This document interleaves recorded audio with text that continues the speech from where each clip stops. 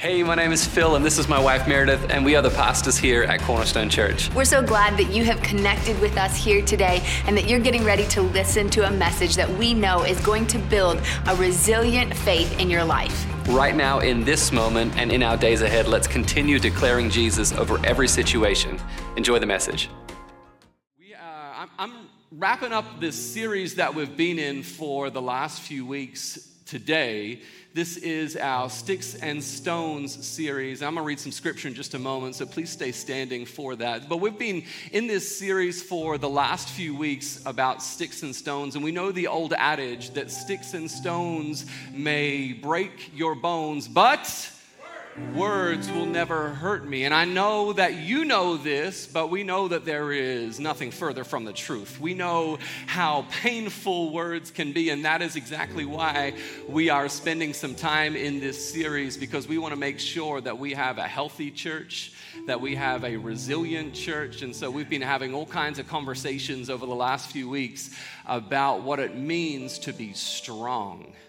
And I'm glad to be wrapping up this series now, because it's also been a really painful series, and it's been necessary as well, right? Every single Sunday that I come to church, it's almost like having to go to the dentist. It's almost like having to go to the doctor for your annual, for your physical, right? Because you know that there's some internal work that is taking place, but it's been so good as we have these conversations about betrayal and about unanswered prayers and what God says about these things. And I know that as a result of not just talking about these things, but also bringing these things to the feet of Jesus, I know that we will be a more mature church. I know that we will be a more resilient church. And so I'm glad for this series that we've been in, and I'm also glad to be finishing this series today. We're going to read from some scripture in Matthew chapter 11. It's going to be on the screen for your benefit. Matthew chapter 11, and in verse 2, it reads like this. Now when John heard in prison about the deeds of the Christ, he sent word by his disciples and said to him, "Are you the one who is to come, or shall we look for another?"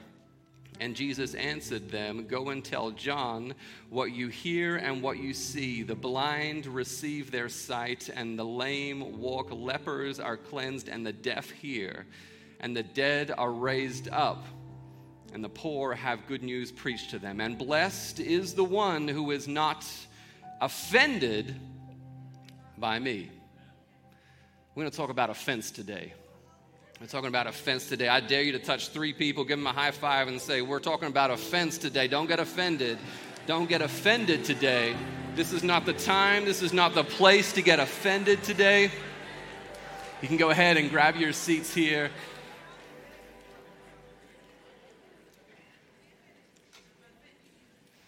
When Meredith and I were having conversations a few months ago about this series, about sticks and stones and the different topics that we were going to be talking about every single week, we got to the topic around offense, and Meredith said to me, "Do you think that's something that you could preach about?" I said that I think I could preach about this, but I don't want to preach about this. I don't want to preach about it because I don't know if you know this, but every time that you're working on a message to deliver to someone else, as you're preparing the message, God is also preparing you. And the way that he does this is through other people. The way that he does this is through other situations and conversations. And so sometimes you pray for humility, and God doesn't just give you humility. God will give you a humbling situation. God will give you a person in your life to humble you. Sometimes you pray for patience. God doesn't give you patience. God gives you 3 little children that will teach you patience. When you pray for peace, God doesn't give you peace. Some of you are trying to think about the example that I'm about to use. God doesn't give you peace. God will give you a boss. See, you thought I was going to talk about Meredith. God will give you a boss in your life that is overbearing, that is always on you, that is trying to steal your peace. God will give you a boss that is always on you and filled with expectations, and then you need to go to the Holy Spirit for peace. God doesn't give us those things. God grows those things, those fruits in us. God grows the fruit in the Spirit through people and through situations when we're praying for those things. What we find is that when we are praying to grow in offense, God will give you all kinds of people and all kinds of situations. And when I'm trying to grow in the strength of not being offended, God will bring people my way time and time and time again just to show me how offended I can be. I thought that this is a week ago, I thought that my level of offendability was way up here. What I have found over the last week is that my offendability is not up here. My offendability is way down here. And I think that if I asked you the same question, where do you think that your offendability is? You would say, well, I'm pretty hard to offend. My offendability is way up here. But if the wrong person comes your way and says the wrong thing to you at the wrong time, it's on, right?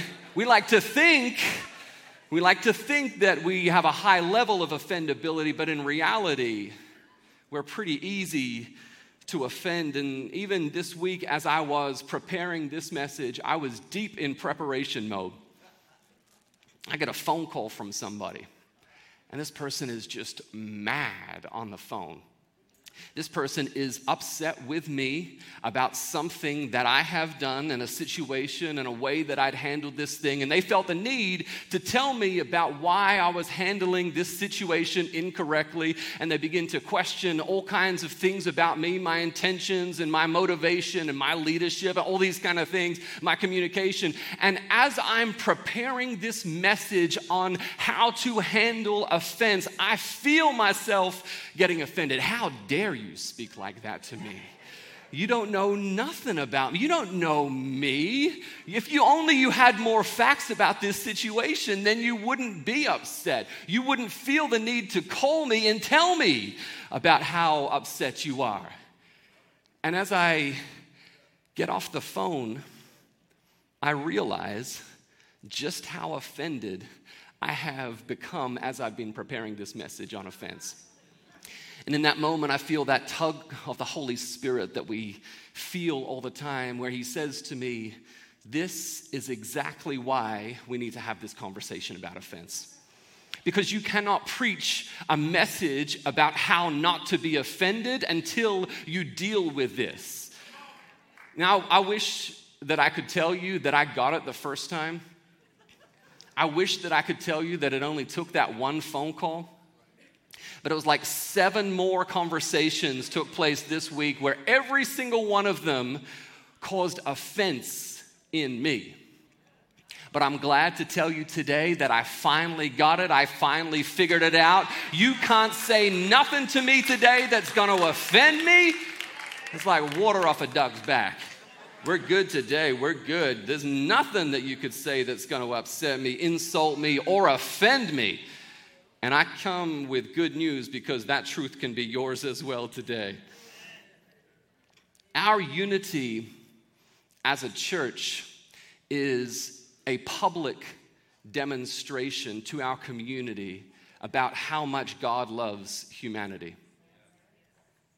This is why our unity is so important, because when people in the community look at our church, they will begin to understand about how much God loves them. And this is why God hates division in the church. Division comes from a lack of unity. Offense leads to division every single time. It always has. The heart of offense always leads to division. Division in relationships, division in your marriage, division in your sibling relationships, division in your parental and child relationships, division in the church. This is why God wants us to be a united church focused on the purposes that he has given to us. But it's so easy for us to be offended because it's so easy for us to walk in offense. The reason that it's so easy for us to walk in offense is because offenses are like traps. These traps are everywhere. There was a couple nights ago, Meredith and I were sitting in our living room and we start hearing that scratching sound in the walls. You may have heard this before. Immediately we knew that there was a mouse in the wall. So I go and get our mouse trap, and I remembered this TikTok video that I watched where you can put peanut butter on this mouse trap. You don't need cheese anymore, and I thought TikTok has never let me down yet, so I grabbed peanut butter and I put it on this mouse trap, and I set the mouse trap out in the garage where I think the mouse may be coming from, and I go to bed that night. I wake up in the morning, no mouse. There is no mouse on this thing, but what there is like 1,000 ants have now surrounded themselves on this mouse trap. And now the boys want to come out and they're wondering what's going on, and they're curious and they're wondering, Dad, why did you put peanut butter on top of this mouse trap? That makes no sense. Every cartoon we've ever watched says that you put cheese on top of the mouse trap. I don't know what you're doing. And the reason that I tell you this, the part that I put peanut butter on that mouse trap, or that I probably should have put cheese on that mousetrap. That part where you put the bait, in Greek, that is the word scandalon. Scandalon. In Greek, that is the same word for the word offense. Offense. Offense and trap have the same root word. What that tells us is that when offense is taking place, when you are offending somebody else, you are laying a trap for them to walk into. When you are offended, you have walked yourself into a trap.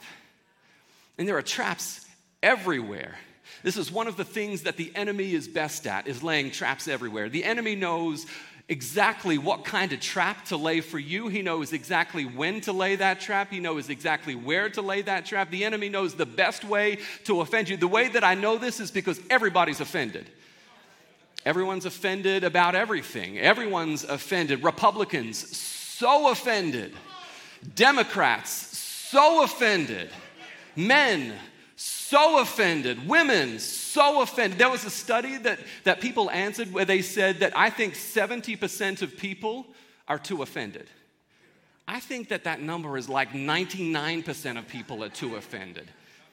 Men too offended, women too offended, black people too offended, white people too offended, red-haired people too offended, blonde-haired people too offended, skinny people too offended. I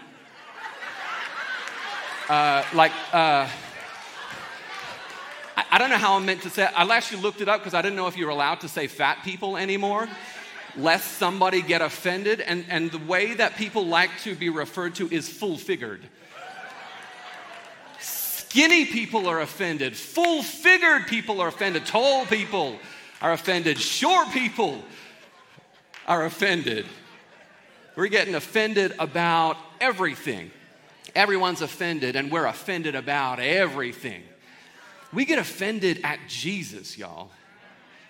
We get offended about what he says. We get offended at Jesus. Yes, Jesus will save you, but he will also offend you. Jesus is going to offend you. When we read the scripture at the beginning, John is offended at Jesus. John is in prison. This is John the Baptist. This is John who has been preparing the way for Jesus. This is the cousin of Jesus. This is John.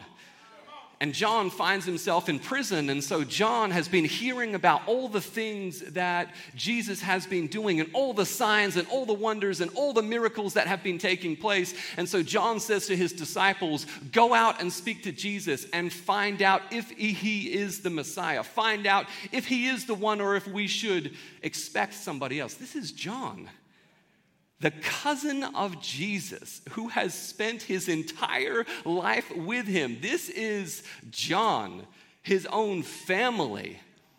He's not asking, is he the Messiah? He's asking, if he is the Messiah, then why do I find myself in prison?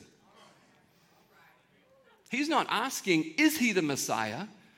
He's saying, why am I in prison if he is the Messiah? And this isn't just John that does this. We do this all the time.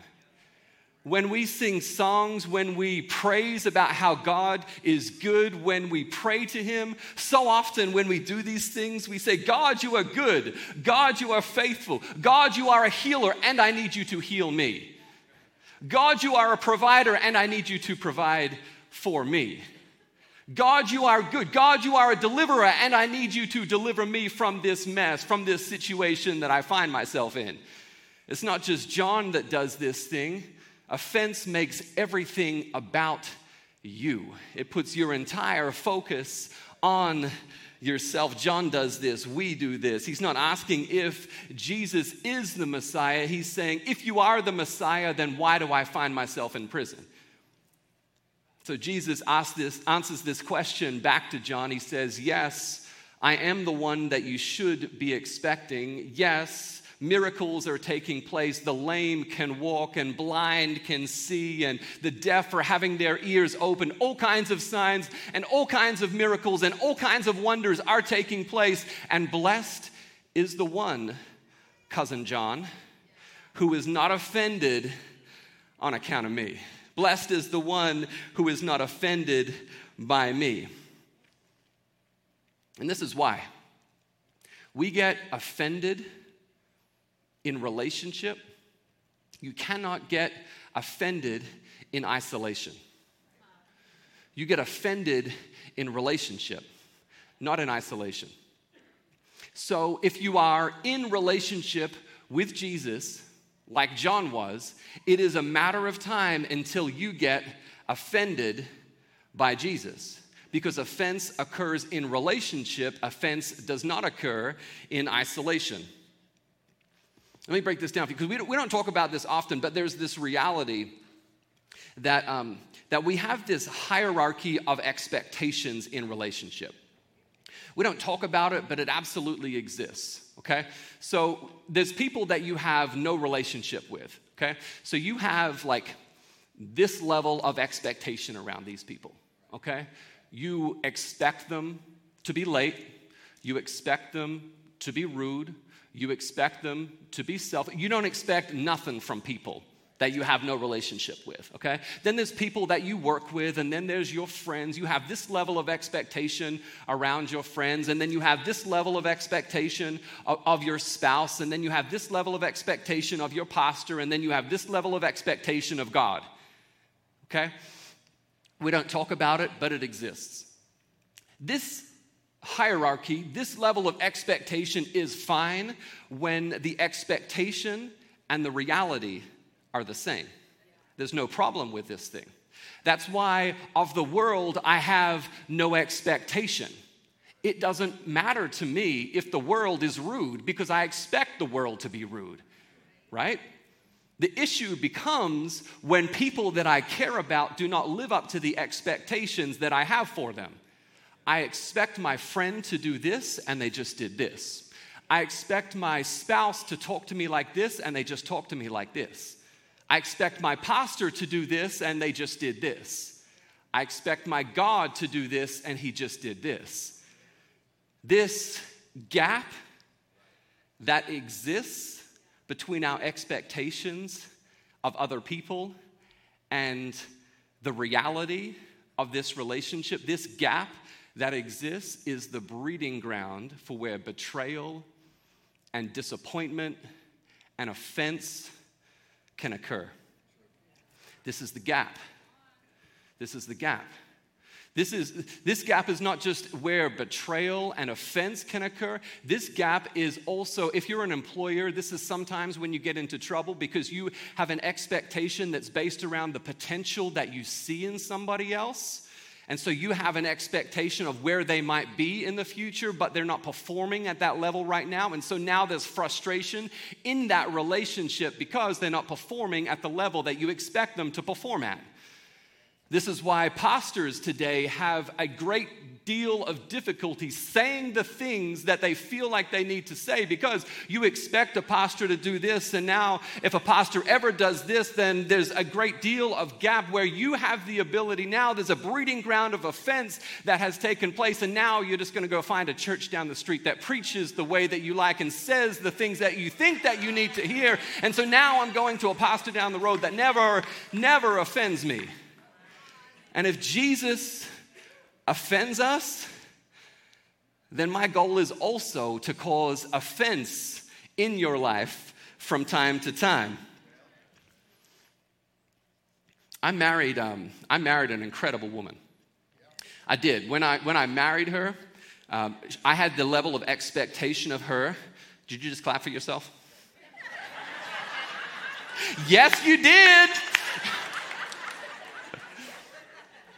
So when Meredith and I got married 11 years ago, I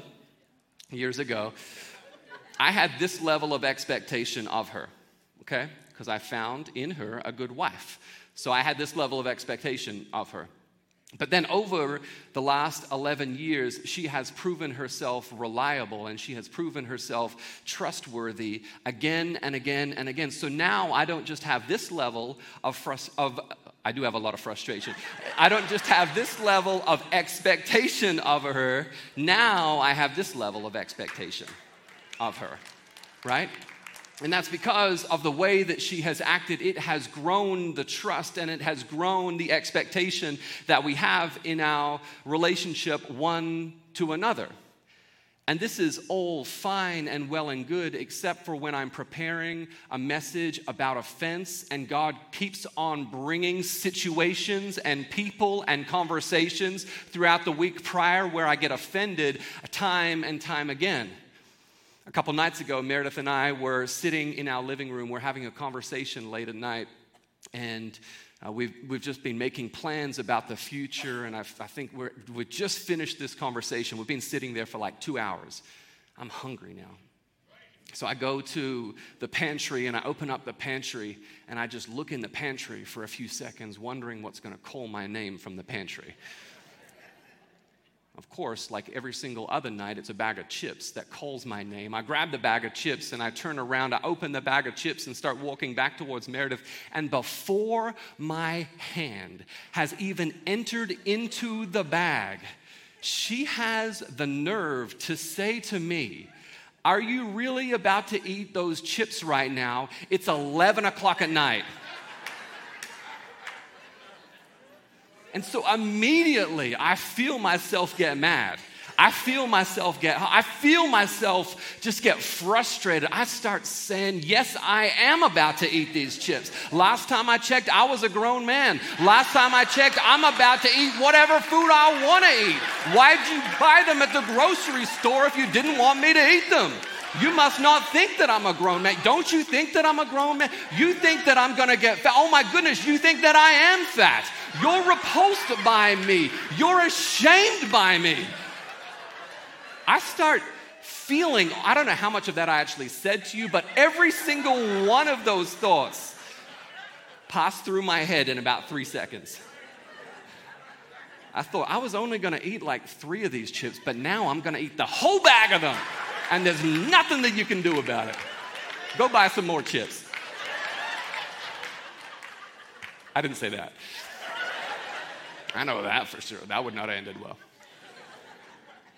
Next morning, I'm still upset about the chips. But I've been preparing this list for Meredith of something that I've been working on. And it's something that I want to have a conversation about. And so I go to Meredith. It's around the breakfast table. I say, "Meredith, you look good today." Have I ever told you how beautiful you look at 7 o'clock in the morning in that dressing robe? I said to her, I've been preparing this list of things that I've been working on. I know that we've been spending a lot of money, but this is a list of things that I would like to spend some money on. Because it's Prime Day, and I've been showing a lot of patience and a lot of self-control not buying things for the last couple months so that I could buy them right. I know that we just spent $600 on getting the kitchen sink taken care of. And I know that we just spent $500 getting my motorcycle. And I know that your dog just cost a few $100s at the vet. I know that we just spent all this money. But just think about the fact that if we buy these things today, we will save over $200. Here's the list that I have for you. What do you think about it? And don't you know, she looks back at me and says, do you really think that those are wise purchases for us to be making right now? And I thought, she did not learn from last night's conversation. I'm a grown man. I should have just bought these things and not even told her about them. I'm the man of the house. Don't you think that I'm the man of that? You don't think that I'm fiscally responsible. You don't think that I'm white. You don't think that these are things for you and for the boys and for the house. They're not even for me. These are all the things that start going through my head. Again, I'd probably said none of those things to her, but every single one of those thoughts went through my head. She thinks that I'm fat. She thinks that I'm fiscally irresponsible. This is how offense works, because the level of offense is directly proportionate to the proximity of the relationship that we are in. And also, it's dependent on the level, the depth of the insecurity that I feel about that thing. The level of offense that we experience about a thing is directly proportionate to the proximity of the relationship and the depth of the insecurity about how I feel about that thing. So if I'm close to Meredith and if I'm insecure about that thing, when she speaks about it, it's going to cause a great deal of offense. If I don't know you and if you say something that I don't care about, it's not going to offend me. But if we are in close relationship and if you're talking about something that I feel insecure about, then it's going to cause offense to me. This is what I've been learning throughout this past week is how to deal with offense and how to take care of myself so that I don't respond and lash out in the way that I want to. And this is what I wanted to talk about today, because it doesn't just happen in marriage, it happens when you're out on the street as well. So you're driving in traffic and somebody cuts you off in traffic, right? You're driving down the road and someone's tailing you way too close behind. Meredith does this all the time. It drives me nuts when she does this, but she does it because her mama told her how to drive, and it must be like a...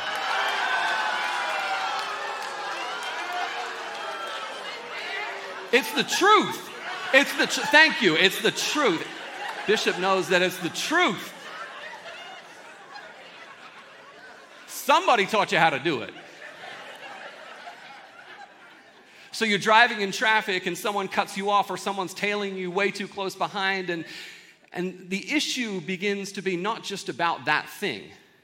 The issue becomes about the story that you tell yourself about why that thing occurred to you. Well, that person cut me off because they're white, right? That person cut me off because they're black. This person's tailing me too close behind because they're a guy. This person, and so now it's not just about it's not just about the issue. It's about the story that we tell ourselves about why that issue occurred. We tell ourselves these stories about why that person just did this to me. And it has nothing to do about the prejudice that you have about black people or about white people or about old people or young people. It has nothing to do about any of those things. The reason that person cut you off yesterday is because they were rushing because they were late to work. And they were late to work because their child is sick and they couldn't get to the daycare because the daycare wouldn't take their child. And they know that if they're going to be late for work again, then they're going to lose their job. And so now that's the reason that they cut you off. It has nothing to do with you. But offense makes everything about us. it puts all of your energy inward. It puts you on the defense. And that is why we begin to focus on ourselves when things take place. The reality is that you don't have to be offended just because offense has occurred. It's your choice. Offense is inevitable. Offense is going to happen. We changed the way that this room looks. We made this platform black, and at some stage we're going to change the carpet, and you might be upset about the way that the room looks, and you might be frustrated about how the music is different, and you might be upset about how the preaching is different. Just because offense has occurred does not mean that you have to be offended. It's your choice. It's your choice. The offense is the thing that takes place. The offense is the action. Jesus makes it clear. Luke 17, Matthew 24, offense is going to increase. Offenses all the time. Offense is only going to increase as we go further in life. But just because offense occurs does not mean that you have to be offended. If offense is the action, then being offended is the reaction. Being offended is holding onto the offense. Holding on to that thing and refusing to let it go. Thinking that you have the right to be upset. Thinking that you have the right to hold on to it, to allow it to impact all of your emotions. And so now jealousy rises, betrayal rises, frustration rises, thoughts of revenge rise. This is what being offended does to you. The offense is inevitable. Being offended is the choice that you have. And you have a choice to hold on to that thing, or you have the choice to put that thing down. It's absolutely your choice. Do you have the right to be offended? Absolutely, you have the right to be offended. You have the right to pretty much do whatever you want to do. But do you have the right to think that you can live offended and walk in close proximity with Jesus? No, you don't. Do you have the right to think that you can live offended and have your prayers answered by God? No, you don't. Jesus makes that clear. You have the right to be offended, but you will not live a fulfilled life. You will not live an abundant life if you choose to hold on to the offense. The only way that you can live the fulfilled life and the abundant life is to let go of the offense. And I come with good news to tell you that you don't have to hold on to it anymore. You don't have to be burdened by it anymore. You don't have to be overwhelmed by it anymore. You don't have to carry that thing anymore. You don't have to do it. The reason that we allow ourselves to get offended is because we have taken the focus off of Jesus and put it onto ourselves. The reason that you are offended today is because you have forgotten about how much you have been forgiven. Was our Savior not insulted when he was crucified for your sins? Was our Savior not insulted when he was betrayed by those that are closest to him? And what did he do? Did he turn his back on them? No. He prayed for them. God, forgive them, for they know not what they're doing. And I came with the good news to tell you that if Jesus can get over the offense, then you can get over it too. You don't have to carry it. And I know that you've been holding on to it for so long that you think, I don't know who I am without this thing. I've been holding on to this offense for so long. I don't have an identity outside of being offended. The good news for you is that when you put that thing down and you pry your hands off and you release your right to living an offended life, you realize the weight that you were under and the extra burden that you were carrying. And you realize within yourself that you can move more quickly now, that you can move more freely now, and that while you were holding on to this thing, while you have put it down right now, while your attention may be constantly being drawn back to that thing, the further that you walk, the less attention that you're going to give that thing. The further that you walk, the faster that you can go. You have the ability to get over the offense that somebody caused you. And if Jesus can get over it, then I can get over it. And if I can get over it, then you can get over it. And if they can get over it, then the next person can get over it. You have the ability to get over the offenses that have been caused to you. Christ is the example of exactly how we can do this. And he went to the cross and carried his own cross so that you would not have to carry the offense anymore. And he did it even when we were mad at him. He did it even when we doubted him. He did it even when we were frustrated by him. He did it anyway. He went to the cross and carried his own punishment that he did not deserve so that you would not have to carry the offense anymore. We get offended because we take our eyes off of Christ and put them onto ourselves. But when I begin to think about Jesus and all that he has done for me, I can't help but forgive you for looking at me sideways. I can't help but forgive you for upsetting me. You can't help. When you begin to think about Jesus, you can't help but forgive the person that has just wronged you or the person that has just said the wrong thing to you. When you begin to think about Jesus and all that he has done for you, you can't help but get over the offense that somebody has caused you. The quickest path to being offended, to living an offended life, is when you take your eyes off of Jesus and put them on yourself. I just have one more point. If you'll stand with me, I got one more point. It'll only be like 25 minutes.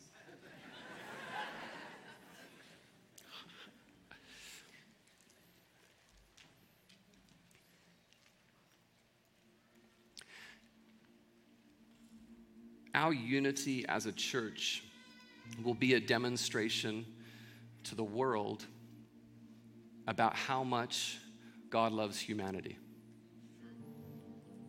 When you think about the greatest sports teams, the most successful sports teams, united. When you think about the greatest businesses and enterprises and organizations, united. When you think about the greatest military, united. And when I think about us being the church that Christ has called us to be, united. United in our focus, united in our values, united in our culture, united in our ability to get over the offense that has been caused to you. United. United in our mission, united in our vision. We are united in doing the things that God has called us to do. It's interesting and it's somewhat ironic that when offense occurs in your life, you are now on the defense. When someone offends you, it puts you on the defense. You begin to defend yourself. You begin to put up your walls. You begin to focus on yourself, protecting yourself, and guarding yourself. When offense comes your way, it puts you on the defense. It's interesting. The reality is that you cannot win a battle. You cannot win a competition. You cannot win a war if you are only on defense.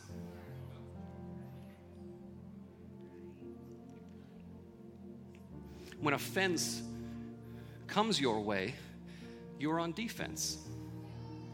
It's interesting that when God gives us the armor to put on, he gives us a shield. He gives us a helmet.